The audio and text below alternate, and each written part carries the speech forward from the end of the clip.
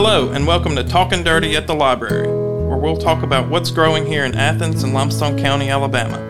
Each podcast features master gardener experts discussing ways we can cultivate better gardens and better lifestyles through local gardening and Limestone County extension programs. This is Janice Dill and Lisa Tarpley. We are master gardeners in Limestone County, and we're here today to talk about the Alabama gardening calendars of April and May. We're going to start with what to do now with fruits and nuts. You can continue planting your strawberries through April, plant raspberries and blackberries, and continue budding your apple and peach trees. And you know, for those gardeners who do have nut trees, now is a good time for fertilization, especially of pecans in this area, because they're pretty heavy feeders. Yes, they are. And long-term feeders, for production. Mm-hmm. Also, it's an ideal opportunity to start your spraying program for all of your fruits and continue through the month of May. Yes, ma'am. You want to keep those blooms free of things that get in during the time when the trees are blooming. You want to keep that taken care of too, because then you won't have any fruit. If you don't start now, you won't have fruit at the end of summer. That's true. Next, why don't we talk about shrubs, Lisa? Shrubs. I tell you what, do you have any forsythias, Jan? No, I don't. They're beautiful this time of year. I just love them. But I hear a lot of people say, well, I just don't have any blooms on my forsythias. Well, you have to wait till after they finish flowering. And once they finish flowering, then you prune them. Okay. Because if you prune them later in the summer, as they're growing that new growth, you're cutting off all your blooms. All your blooms for next spring. And right. One little tidbit I'll add is when forsythias bloom in the spring, it is time to put out your pre-emergent. Mm-hmm. That's a little gardening tip you guys get for free. That's right. All the weeds are coming along too. Very true. So, this time of year, as Lisa's saying, you prune your spring flowering shrubs right after they flower. It's time to fertilize your azaleas and camellias and rhododendron. Mm-hmm. They make special fertilizers for those because they like a particular type of soil content. So, make sure you get the right thing for them. Gotcha. I understand. Acid versus alkaline. That's true. Yes. Mm-hmm. It's time now to also spray for the scale insects, which are notorious in our area, North Alabama. They are. And some of those are just doing so much damage to our crepe myrtles nowadays, too. Yes, they really are. And there's not a lot of hope for that from what I'm hearing. They haven't really found a solution for them. No. It's also appropriate to spray all of your shrubs with a fungicide as that new growth matures. But ideally, never spray with horticultural oils after the temperature is above 85 degrees because it literally clogs their pores, so to speak, and they will die. Yeah, they got to be able to breathe. True. Respire, as plants do. Yes. And newly planted shrubs need extra care now and in the coming weeks. If you're going to invest the money in the plant and the planting, then take good care of it that first year, and then it will, honest to God, reward you for the remainder of its life. Mm-hmm.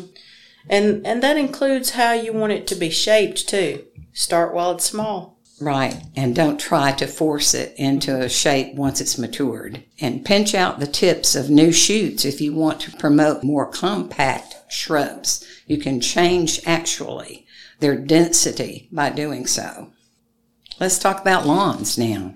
Yes, let's do, because some of them are in just terrible shape, and that includes mine. Me too. I don't have a lawn. I have a yard. That's me. I'm in that same boat. I have a yard, and right now I have no grass. It's all weeds.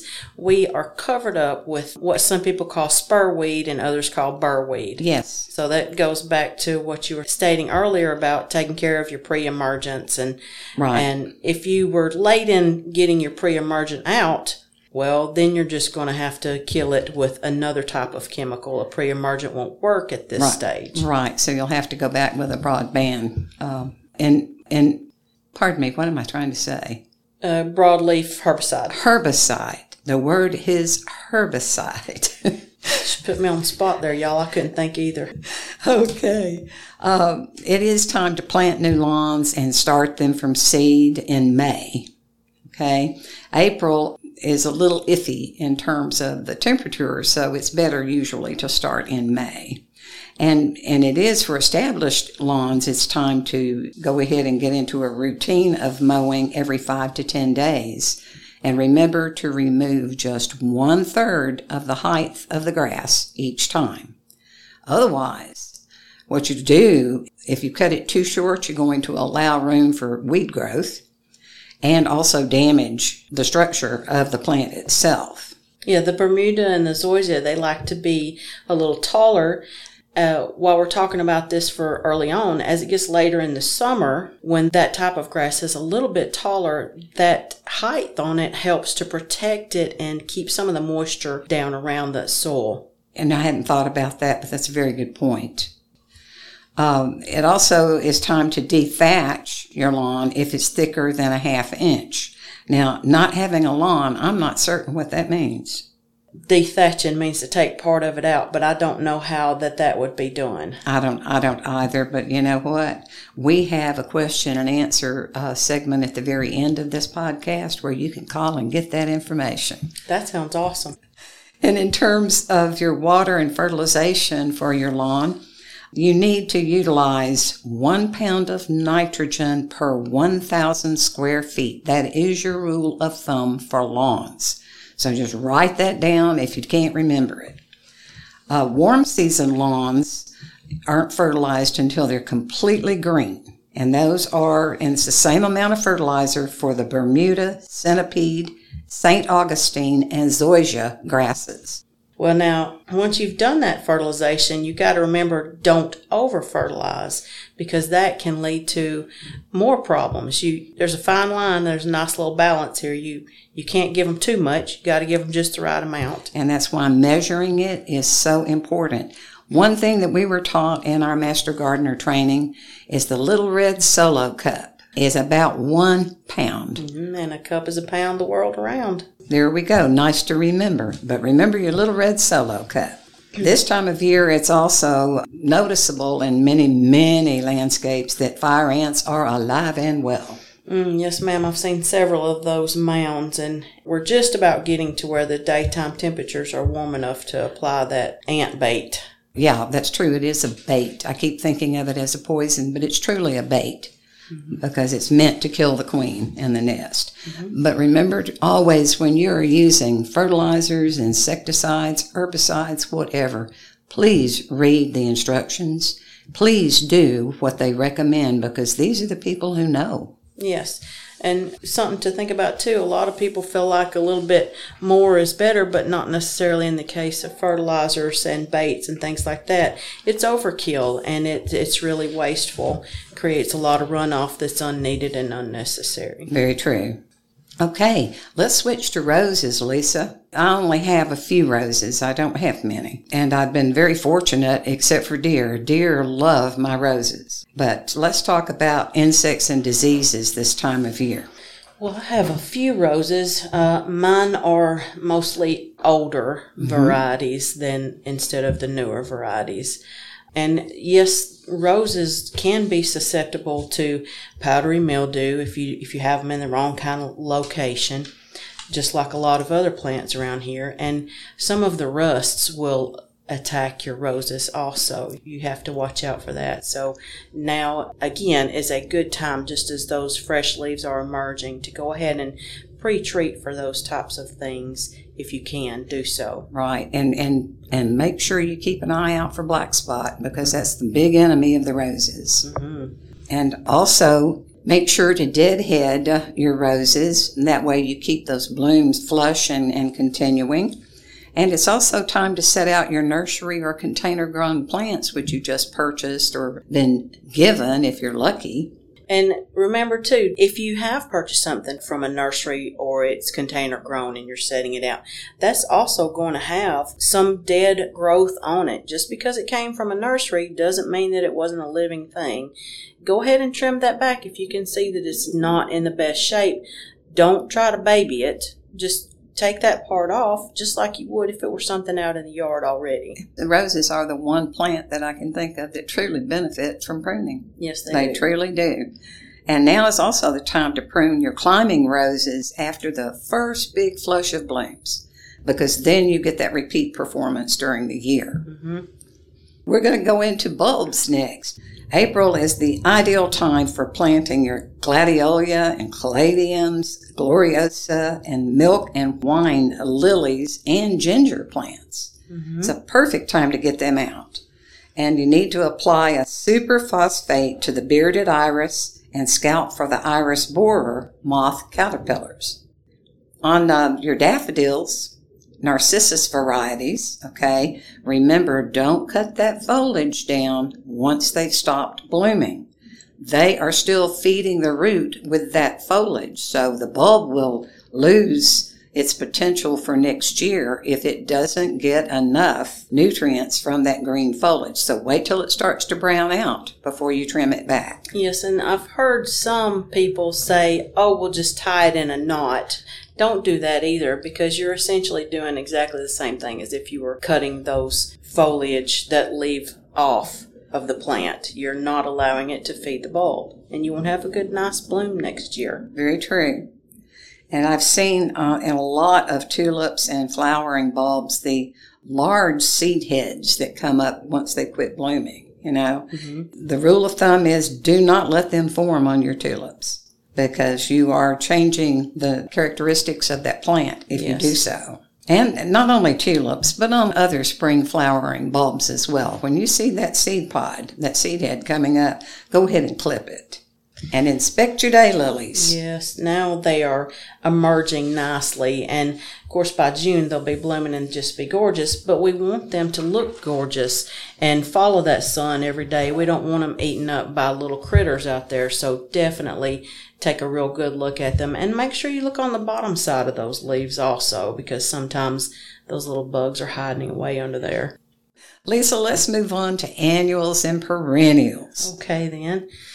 Well, April's a real good time to put out your bedding plants and do other late plantings all the way into May. We still have a little bit of time to do that because they'll have time for producing blooms and just adding their beauty to the landscape. So, yeah, that's a pretty wide window of opportunity on bedding plants, really. Yes, it really is. But now when you go down to the nursery and they've got something half off and it really looks like the plant is half off, y'all just leave it there. Don't try to baby it back to life, because you're going to put too much effort into it and you're not going to really receive the benefit that you're looking for. That's right. It doesn't produce anything like a vegetable. So speaking of, nice segue, let's go into vegetables for North Alabama only. We're not going to talk about any other part of Alabama. Well, remember now, just because it's so pretty outside today doesn't mean that it's time to get out there and plant your beans and your cucumbers. It's just still a little bit chilly for those. They like the soil to be a little bit more warm. So wait until late April to plant those beans and cucumbers, melons, southern peas, potato slips, those types of things. That, remember, they want that soil more warm so that the roots will become well established and the plant can thrive. And definitely we have to wait until that last chance of frost, which is usually mid to late April anyway. For our area, it certainly is. And now it's time that you can go ahead and plant sweet corn and do it each week so that you have a staggered harvest. Yes, because if you've ever planted a huge crop and then try to get all that in at one time, you're working yourself to death. So definitely stagger that. Also, it's a good time for transplanting tomatoes and peppers and eggplant.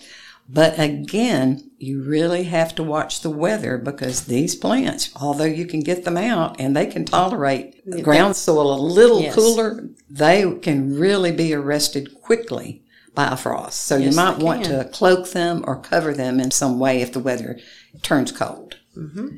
If you're planting things like tomatoes from seed, peppers are a little harder because the seed coat is so tough. But tomatoes from seed, you can plant those into May and still wind up with some good fruit off of those later in the year.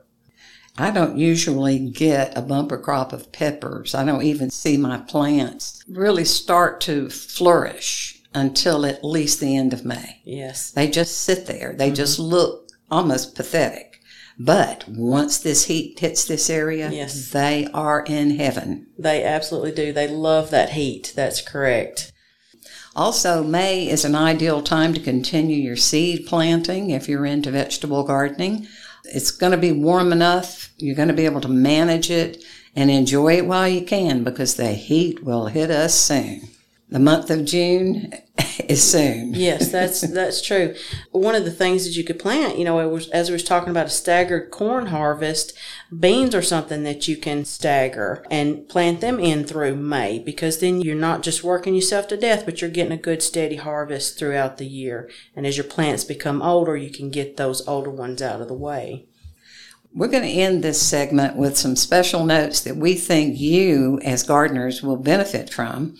One of which is to monitor those new plantings and intercept issues before they become problems. That is so important in gardening. It's very important.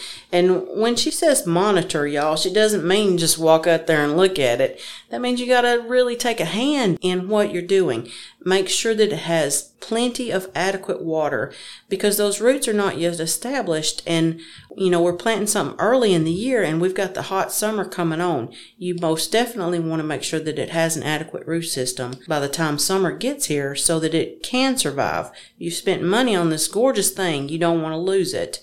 And by mulching these new plantings, you also help to conserve that water so it doesn't take so much. Mm-hmm. Mulch is very, very important. A lot of people say, I don't need that. But you've got to remember that it's important to the plant. It helps to keep those roots in the proper condition. It is important to the plant, and not only does it conserve water, but it helps to keep, during the times when we have a rainy season, a rainy period, it helps to keep anything that may be on that soil surrounding it from splashing up onto the bottom of the plant.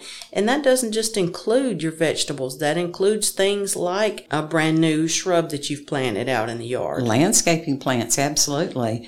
Oftentimes, it's a way of transmitting disease. Yes. Also, we talk about this with grasses and lawns a lot, but I think it's important also for all plants. If you want to establish healthy root systems in your plants, which in the long term save you so much time, you have to prevent them from drying out, so water them deeply. It is better to water deeply than often. Yes. That's true. If you're watering it deeply, that water moves down into the soil and the roots will follow it. If you just splash a little water on top, those roots have to literally come upwards to that water to get it. And that's bad for the roots, bad for the plant. Exactly. Is there anything else you'd like to add, Lisa? Well, the only thing that I could think of today is y'all don't forget that we have a Master Gardeners helpline, and you can contact them with any questions that you have. The number is 877-252-4769. And there's always somebody there that'll take your call, and if they don't have the answer, they'll certainly get back with you. Thank you. You've been listening to Talking Dirty at the Library, a podcast produced by the Athens-Limestone County Public Library in cooperation with the Limestone County Extension Office and Master Gardener Program. Join us next time to see where we're growing. And to hear other recordings from our Library Voices podcast series, please visit the library website at alcpl.org. Library Voices is also available on Spotify and Apple Podcasts.